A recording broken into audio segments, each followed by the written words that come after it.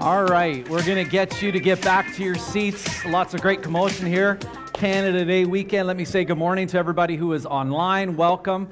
Glad that you're here with us today at Colwood Church. My name is Sean. I'm one of the pastors here on this team, and it's good to be here. How many of you are thankful that you live in Canada? What a great country we have, and I'm excited that on this weekend we get to celebrate the fact that we have a great nation. And you know, one of my favorite prayers of all time that I love to recite is our anthem. Do you know every time you sing our anthem, it is a prayer. It's a prayer to God. And what does it say? God, keep our... I love it. We live in a great country. And so I'm glad that you're here taking some time on this Canada Day long weekend to worship with us. And so let's jump in. Here's the deal. This year, Lisa, who is my wife, we celebrate 25 years of marriage this year. Wow. She has put up with me that long. I mean, it is a good thing. But like our story is a little bit longer than just the 25 years of being married. 27 years is the opportunity that we have had. And one of the unique things about back in our younger days, we would do this thing of communication. It was beautiful. And it's some of you who are young in the room here today, and you could define whether you're young or not. But some of you young people, you'll have no hot clue what I'm about to talk about, but I'm telling you, you should try it. It may get you married, okay? Like that could be one of the clues. But this thing that we did back in the day is we took this thing called a piece of paper, like a real piece of paper, and a pen, and we would actually write notes to each other. We would write love letters. We would say things to each other. We've kept some of these things. It's fantastic when you receive the card or you receive the letter in this thing called the snail mail. I mean, everybody's pushing it through, and all of you, like younger generation, like you think it's just like, let's take a quick picture, you know, sup, right, girl? Something like that, and it's like, okay. We wrote to each other, and the odd time when you were lucky enough, or for me anyway, she would actually put some of her perfume on the letter, which just, you know, it would remind me, like, this is the best thing. But we would write these love letters because the sentiment and the value of words had some significance. Now, let me bring an aside to this just for a quick moment. A couple weeks ago was Father's Day. I happen to be a father as well. And so I've got two great kids. And so the kids were asking me, hey, Dad, what do we get you for Father's Day? And I said, absolutely nothing. I said, in fact, if you dare give me a card, I'm going to take that card in front of you, and I'm going to rip it up in front of you because I do not like cards. And so on Father's Day, guess what I got? A card. And so I first of all want to confess my lying of ripping up the card because I didn't do it. But my daughter, who decided to give me a card, the only child who decided to give me a card. But one of the things that happens, with cards, and this my family knows me, so I'm going to turn this card around, and you're going to notice this black marker over the price of the card, because everybody knows who tries to give me cards that I will always turn it around and look at the price first. I'm like, how much did you get ripped off to give me a card that I'm probably going to throw in the trash can, actually, for that matter. So my kids, everybody kind of knows me. So cards they're no good for me, mostly. Gift cards, that's another story, but that's another message, okay? But cards. And so my daughter gives me this card. Obviously, I haven't ripped it up, and this is what it says. Playing golf is like raising a kid. Your golf ball doesn't listen to you either. Happy Father's Day. Love, Anea. But the thing about this card that I just want to bring our attention to is everything that's written on this side, though, by my daughter's own hand. Now, I know some of you are really curious about what my daughter said to me, and I'd like to welcome you to the land of Nunya. Nunya business. Okay, so I'm not going to read it because this is words from my daughter to me, but they're really special. A lot like what was happening when my wife and I were also communicating over here. There's something about the written communication where you get the opportunity to express certain things that are very valuable to you. Now, that Father's Day period aside, let's jump back to my relationship with Lisa. So 2 years in, as we've kind of checked each other out, you start dating, you start moving along. Now comes the time where you have to sit down and you have to have a conversation. And at that conversation, and some of you have had this conversation before, but it is a conversation that could be scary the most of times, the best of times. And it is a conversation called the DTR. The DTR is not a small coastal island off the Dominican Republic. The DTR is that conversation where you sit across from that someone and you have to define the relationship. And these are scary moments. Because as the other person is sitting across from you, they're like, are you going to tell me you love me? No. This has only been 2 days since we've known each other. Or you're in this conversation, and even sometimes like the big M word comes up, marriage. Like, when are you gonna marry me? And suddenly you're in this conversation that has a lot at stake actually with it, because what hinges on these defining of the relationships really establishes where you're going to go in the context of the relationship. And so I remember having the DTR with Lisa, and those were interesting ones. Like, one of the biggest things that Lisa wrestled with is like, does she really want to be a pastor's wife the rest of her life? Things like this. And so we had to define, like, what is this going to look like?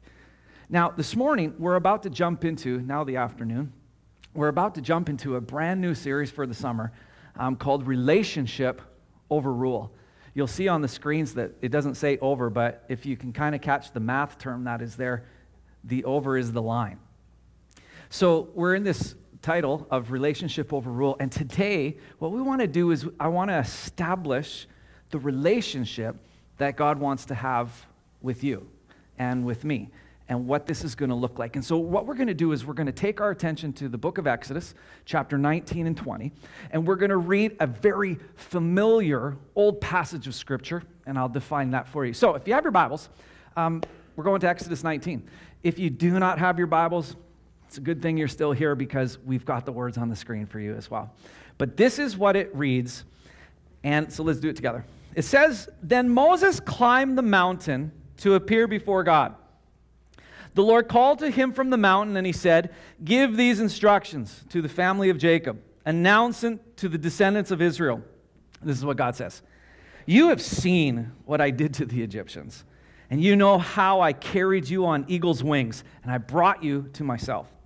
Now, if you will," turn the page here, "if you will obey me and keep my covenant," somebody say covenant. It's a big word for us today. "You will be my own special treasure from among all the peoples on earth. For all the earth belongs to me, and you will be my kingdom of priests, my holy nation. This is the message you must give to the people of Israel." And then Exodus 20, verse 1, it says, "Then God," and I want us to see this. It says, not Moses telling the people this stuff. It says, then God. God spoke to the people, and he gave them these instructions. "I am the Lord your God, who rescued you from the land of Egypt, the place of your slavery. You must not have any other God before me." Will you pray with me as we've read the word of the Lord? Father, thank you this morning for how you're speaking and moving in people's lives. We ask that over these next few minutes, you will continue to do the same. Speak to us from your word and allow us to resemble you and to live out what you're communicating to us today. And so, Spirit of God, continue to speak is what we pray for. We give you this time and this space. In Jesus' name we pray these things. And everybody said, come on, everybody said, Amen. Now, we have just concluded this series titled I Am. In fact, in Exodus chapter 3, I believe, it is where God reveals to this character whose name is Moses. He says to Moses, "My eternal name for all generations is going to be titled I Am." And so then we've kind of worked through the series of statements that Jesus makes saying that he is I Am, and we made a list of them. But Moses is the original dude. He is the guy that God spoke to and revealed this beautiful name. And as he said, I am to Moses, he's like, I want you to walk in. I want you to lead Israel out of Egypt. I'm going to be with you. I'm going to set you up. You're going to be exactly what I need to be. So God delivers the Israelites from Egypt, from the Pharaoh of the land.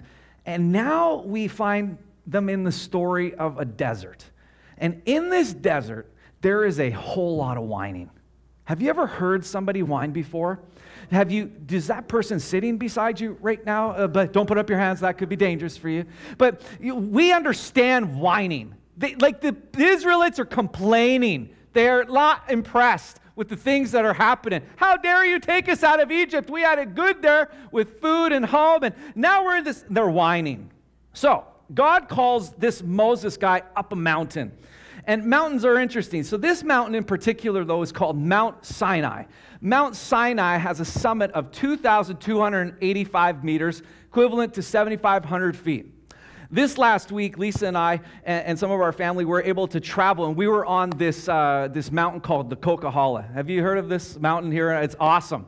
But you know what I was really thankful for when I got onto the Coquihalla? That I was in a vehicle to drive up the Coquihalla. I did not get dropped off at the bottom to ascend to its summit to then descend to Kamloops where I needed to go. I didn't have to do that. I'm showing you a little bit of different mountains in the ranges here, but you see the Finlayson in our own backyard, 419. I mean, we could all go do that maybe right after the service today. It's an easy one, right? So we're all going to go hiking, or Blackcomb, Whistler, these types of things. But just to see kind of what is happening. Because our story goes on to communicate that God calls Moses up the mountain once and then down. He calls him up a second time and then down.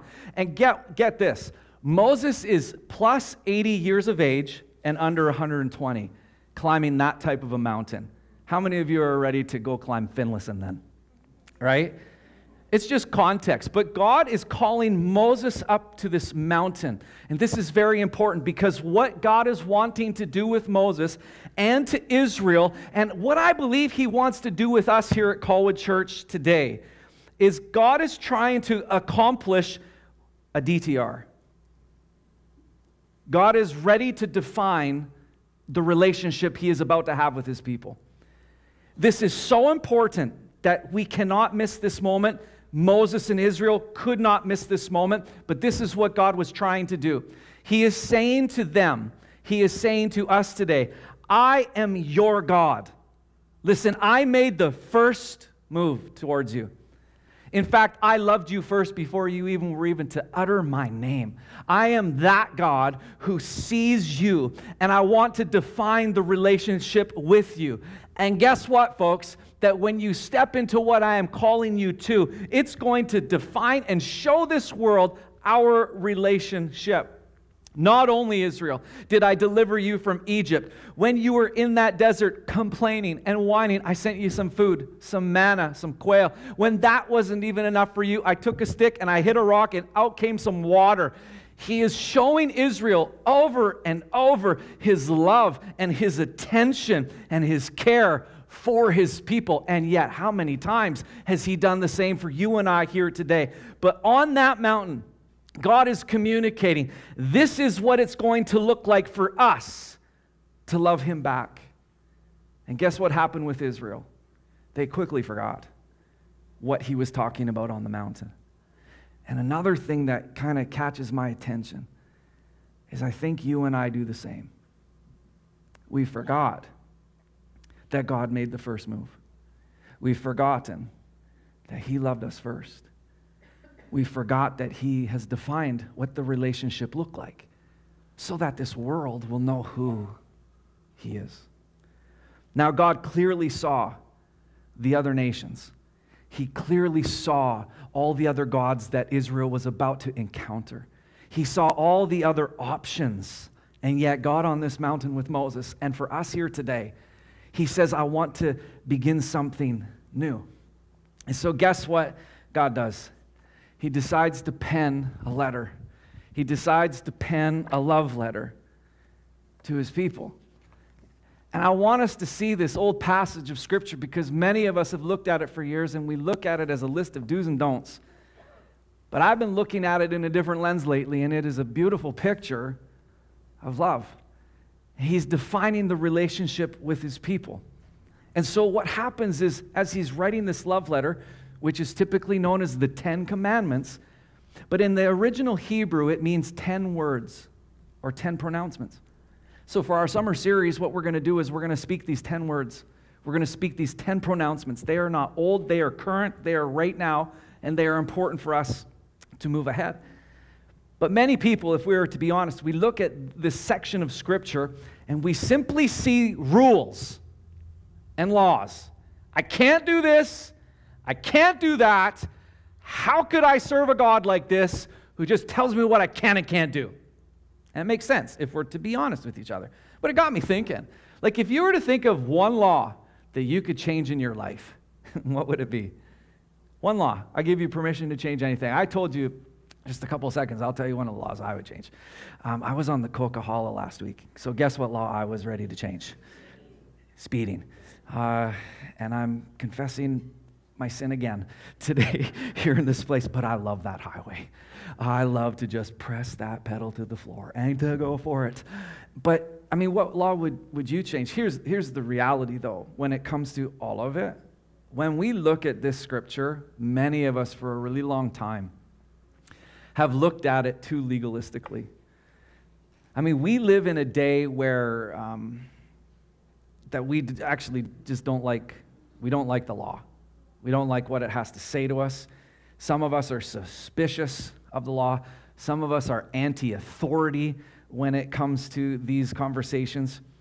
And in all of those positions, it really does impact us in our thinking of biblical law and what God wanted to say. Now, before we even get to the commands, the 10 words, the 10 pronouncements, in Exodus 19:5, God shows us something very important. And he says, but God called Israel to keep his law, but he commanded them to keep his covenant. Catch this. Before the commandments are even spoken, he calls them to covenant. And covenant is relationship. So what God is doing, even before he's about to download the stuff, he's making a statement. My relationship to you matters that much more than the law that I'm about to give you. The law is important for you. It's going to help define the relationship, but the covenant is exactly where he wants us to be. Now, I think many of us, when we look at this graphic, we actually want to flip the rule to be over the relationship. We think that that's who God is. But I'm here to communicate to us again today, and why I think this is a love letter is that it is relationship first with God over the rule and what you and I need to do to live in the confines of the relationship with him. And I think many of us want to try to flip it, but I'm here to tell you today, I don't think anything could be further from the truth. You see, the covenant that God made with Israel, it included the law. But there was always in that moment a choice to obey or to disobey. What are you going to do? God is reminding Israel, and I want him to remind you with fresh eyes again today, that God is saying that this is all about relationship over rule. It is not rule over relationship. He is communicating to you and I today that this whole thing is all about love. It's about how I love you and how you are supposed to love me back. In this relationship, what God is simply trying to do and remind us again here today is he is saying, I made the first move to you. I'm the one that loved you first. And I'm here to say that his love started this whole entire thing today. One of my enjoyable authors and pastors I'm listening to these days is Albert Tate. And Albert Tate used a beautiful illustration that I want to bring to the stage here this morning. There is this popular TV show called The Voice. Anybody heard the TV show The Voice? And it's kind of a fun little setup where there are these 4 judges, and they have these chairs. And the objective of the judge is to sit in the chair and to not look at the contestant who is on the stage. And it's important. So like the different little characters that are there, I got to tell you, like out of all of them, one of my favorite little characters is Blake Shelton. He's this country singer, but he does this little thing with his finger, and I just love it. And he's pointing to everybody, but he's so witty and he's fun. But this idea is that you have to, as a judge, keep your back to the contestant. And I thought, like, it would be good to pull a contestant out of the audience today and just let you sing to me. Just to see. So Pastor Tyson, do you got a song for me this morning that, so I won't look at you, but I want to see, no, actually, I don't want to hear you sing anyway. That's the best wisdom of the day, I know, but you've got a good voice. Okay, let me quit distracting me. Anyway, okay, so the objective is this. These judges sit like this. A contestant sings behind them, and if this judge is so moved to want to turn around to see who this person is, what they will do is they will then strike a button that is on their stand in their chair. But if they don't, the contestant is stood all alone with judges' backs to them. They're dejected. They don't win. They can't go any further in the competition. But if one of those judges actually likes what he or she hears, they strike a button and they hit it, and all of a sudden their chair turns around.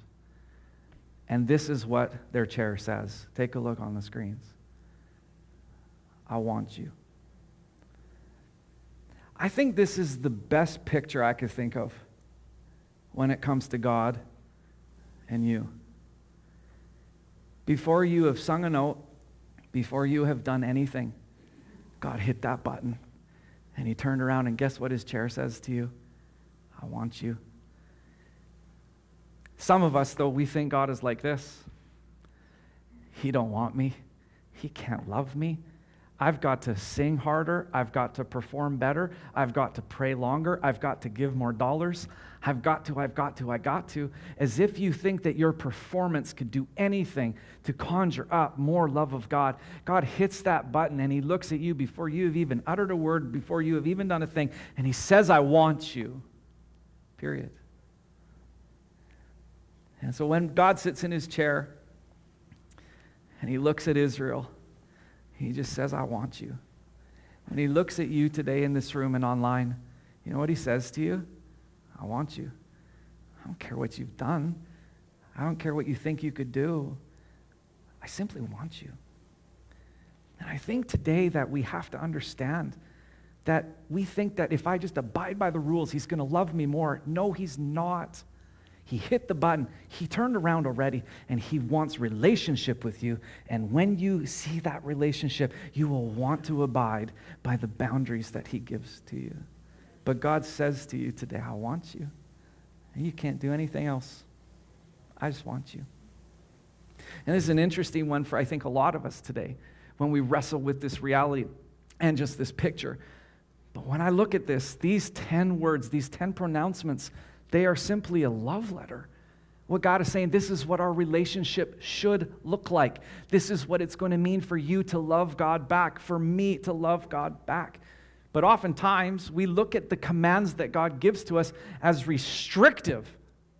But I want to challenge that thinking here today with this word. They're not restrictive, those commands. They are covenantal. And when God speaks a covenant relationship, what he is asking for is that he is going to create a relationship with you out of love, but that will give you boundaries around your life so that you can walk in freedom. And this is important because just a few moments ago, I shared with you that I've 25 years married to Lisa this year. So a really long time, we took a covenant relationship together. We spoke that for better or for worse, richer or poorer. With being a pastor, that was a tough one for Lisa to swallow at the beginning, right? But we walked into this covenant relationship. Has it always been easy, Lisa? No. Could it have been easy to exit stage right or left? Probably. And easy is a really not good statement because it's never easy to walk out of a relationship. You know, another thing that I've noticed in my relationship with Lisa is that there are a lot of beautiful women in this world too. And I could do a lot with that. But a really long time ago, I looked at her in the eyes and said, I'm committed to you. And I could be looking around, and it would cause disaster for me. It would be because in my covenant relationship with Lisa, I've stayed within the boundaries that we have for each other. Because of that, we've been able to strike 25 years, and we can't wait for the next 25. But some of us think that these rules, like I'm in this relationship and I can't look. Yeah, because when it comes to covenant relationship with God, what he is saying to you and I today is that this relationship is going to come with some boundaries that's going to bring a freedom to the relationship. And if I were to walk away from my covenant relationship with Lisa with wandering eyes or anything else, I'm not in freedom. I'm in prison. And so what God is doing with Israel is he is defining the relationship, saying this covenant matters. Before the commands, I want you to know that I love you. And that love is the starting point to love me back. And when we do that, we experience the freedom that God brings. Now, it has been well said that the commandments are God's nature expressed in terms of moral imperatives. So the commands become a beautiful picture, a scene that we want to live by. Commands are not bad, folks. Commands are good. They actually show the wise and the moral guidance and government of God. Commands teach us morality, and then that's where we land. So God says, Israel, Colwood Church, let's start the covenant this way. He is saying that nobody is going to love you better than me. In fact, in verse 2 of Exodus 20, we are shown exactly what God is saying to Israel, and he is saying to us. And look at these words. He says, I am the Lord your God. I rescued you from the land of Egypt, your place of slavery. Nobody wanted you. You were slaves in a different land. And guess what I did? I hit the button and I turned the chair around again to show you that I want you. I mean, God is communicating to his people. Nothing's going to step in better than me when it comes to who you are. Then he jumps one more step, and the first boundary, which brings your freedom and my freedom today, is he jumps into the very first pronouncement. And he says this, I don't want you to put anybody else in front of me. So he says, do not have any other gods. This to me, again, is an invitation of love. He's like, I want to be singular with you, okay? I don't want the plurality thing around this in this culture. I want to be singular to you. I'm committed to you. I want you to be committed to me. And because of that, I don't want you to put any other gods into play. And God knew that there were other gods in front of Israel. Just like he knows that there are other gods in front of you and I today in Canada, in this society, in 2023. And he's saying, I don't want you to have any other gods. And some of us struggle with this because we believe the lies that society will bring to us. A couple of lies that I just want to quickly identify today, but the lie of relativism, right? This idea that there is no absolute truth. So when God says in Exodus 22, and Jesus even proclaims, I am the way, the truth, and the life, this is what God is saying, like, I am it. You may think that there's other options, but no, there isn't. And you know what? We struggle with that in this society because we don't believe in absolutes. Our society can accept anything except an absolute. Absolutes are absolutely out when it comes to our society today. And then there's this idea of pluralism, which Israel knew far too well. That there's many gods, there's many options, many ways. God is saying, no, this is it.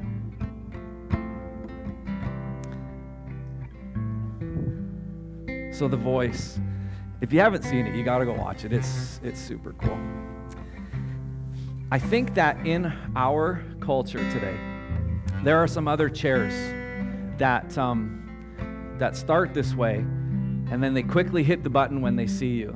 Guess what these chairs are? I'm going to get dizzy as I do this, but let's try it. How about the chair of pleasure? Oh, I want you. All right. How about the idea of the chair of finance? Oh, guess what? It wants you too. Some of you are so into yourself.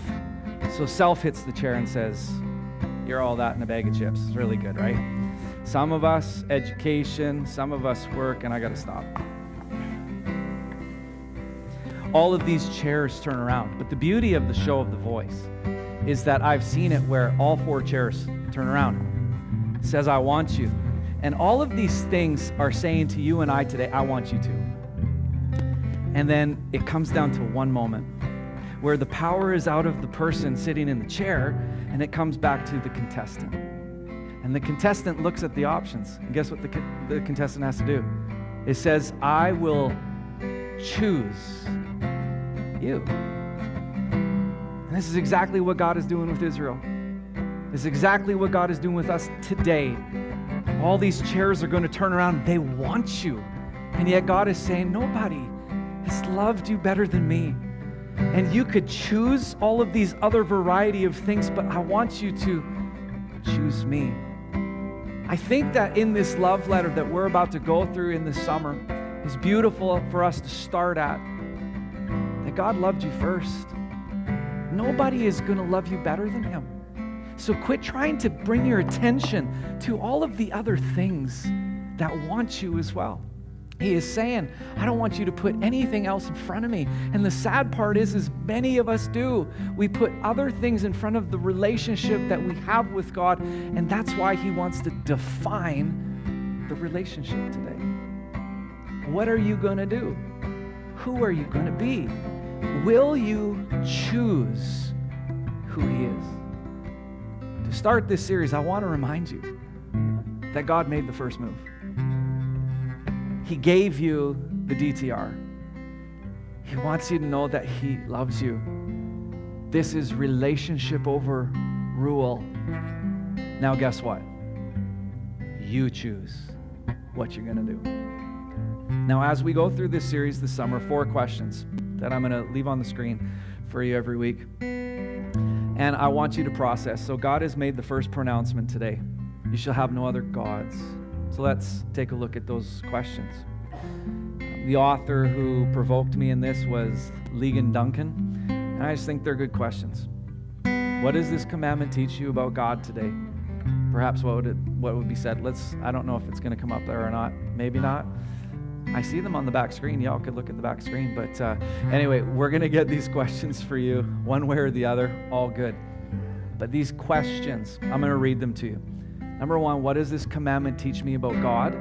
Number 2, what does this commandment teach me about Jesus? Number 3, what does this commandment teach me about the Christian and their duty?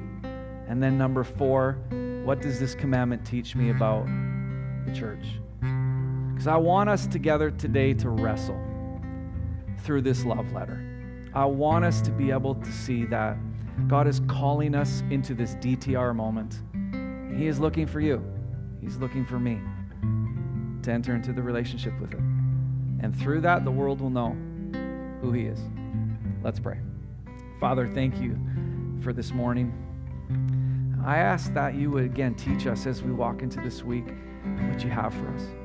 I pray that the one visual that you will keep in our minds here today is that you press the button for me. You want me. Before I even utter a thing or can do a thing, you wanted me. Because of that love, I ask that we all would walk into this relationship. We would understand the boundaries that you are creating through these 10 words, these 10 pronouncements. And you would call us to a greater level of intimacy with you, of covenant. And so, Father, I pray that as we walk into this week, you'll help us to wrestle with this first one. No other gods, nothing else. Help us to see that it's because you loved us first. And all these other things they're not even secondary. You loved us first. So help us to wrestle with these things. Now, with all eyes closed and heads bowed in this moment too, perhaps you have never made God the Lord of your life. And as we celebrated the person of Jesus, who God sent to this earth to die for our sins so that we could be in this relationship with God, perhaps you've never committed your life to him. I think today could be a beautiful moment for you to say yes to Jesus. So whether you are in this room or you are online with us today, you can click that link there. But in the room, on the count of 3, if you'd like to accept Christ for this relationship with God, will you raise your hand on the count of 3 and look at me and then quickly put your hand back down? It would be a great privilege to be able to pray with you over that. So I'm taking a look. 1, 2, 3. Is there anybody in this room? Thank you for your hand. Thank you. Thank you. I saw you. Pray with me. Father, I give you thanks today that you brought me to this moment. You see me today. You want me today. And I thank you that you sent your son for me. So Jesus, I surrender my life to you. Thank you for dying on the cross for my sins. And thank you for giving me freedom today. Now help me to engage the things that you have for me, the things that you want to speak to me. But today I surrender my life to you, knowing that I have to place you first in my life. So all of these other things that have been kind of competing with your attention, let's put those aside. And God, I want to give you the reins of my life. So today I submit myself to you, and I'm asking you to lead me and to guide me. And I give you thanks for that today. So Jesus, I welcome you into my life. Thank you that you love me. Thank you that you want me. I pray these things in your name, Jesus. Amen. Will you applaud with me for those that have said yes to Jesus this morning? It's really cool. Now, church, as you head into this week, it's relationship over rule. Don't get it mixed up. God loves you. He's got a plan for you. And one of those plans that I want to invite you into is in our foyer, there is a grad table because we're in that grad season. And Pastor Levi and Jen have set up a beautiful table for our graduates. And on that table are their pictures, Bibles that we're going to give to them, and cards. But the cards are for you to write something in them to bless the future of these young people. And so my invitation to you is don't be in a hurry, but if you can take some time to fill it out, we're going to give these to the students, I believe, tonight. And so this is a last opportunity to be able to speak a word into them. Again, mark your calendars for July 23rd. We'll have some lunch together on a beach. It's going to be a fantastic day. Relationship overrule. God loved you first. He made the first move. Now walk in the relationship. Have a great week, College Church. We love you. We'll see you next week.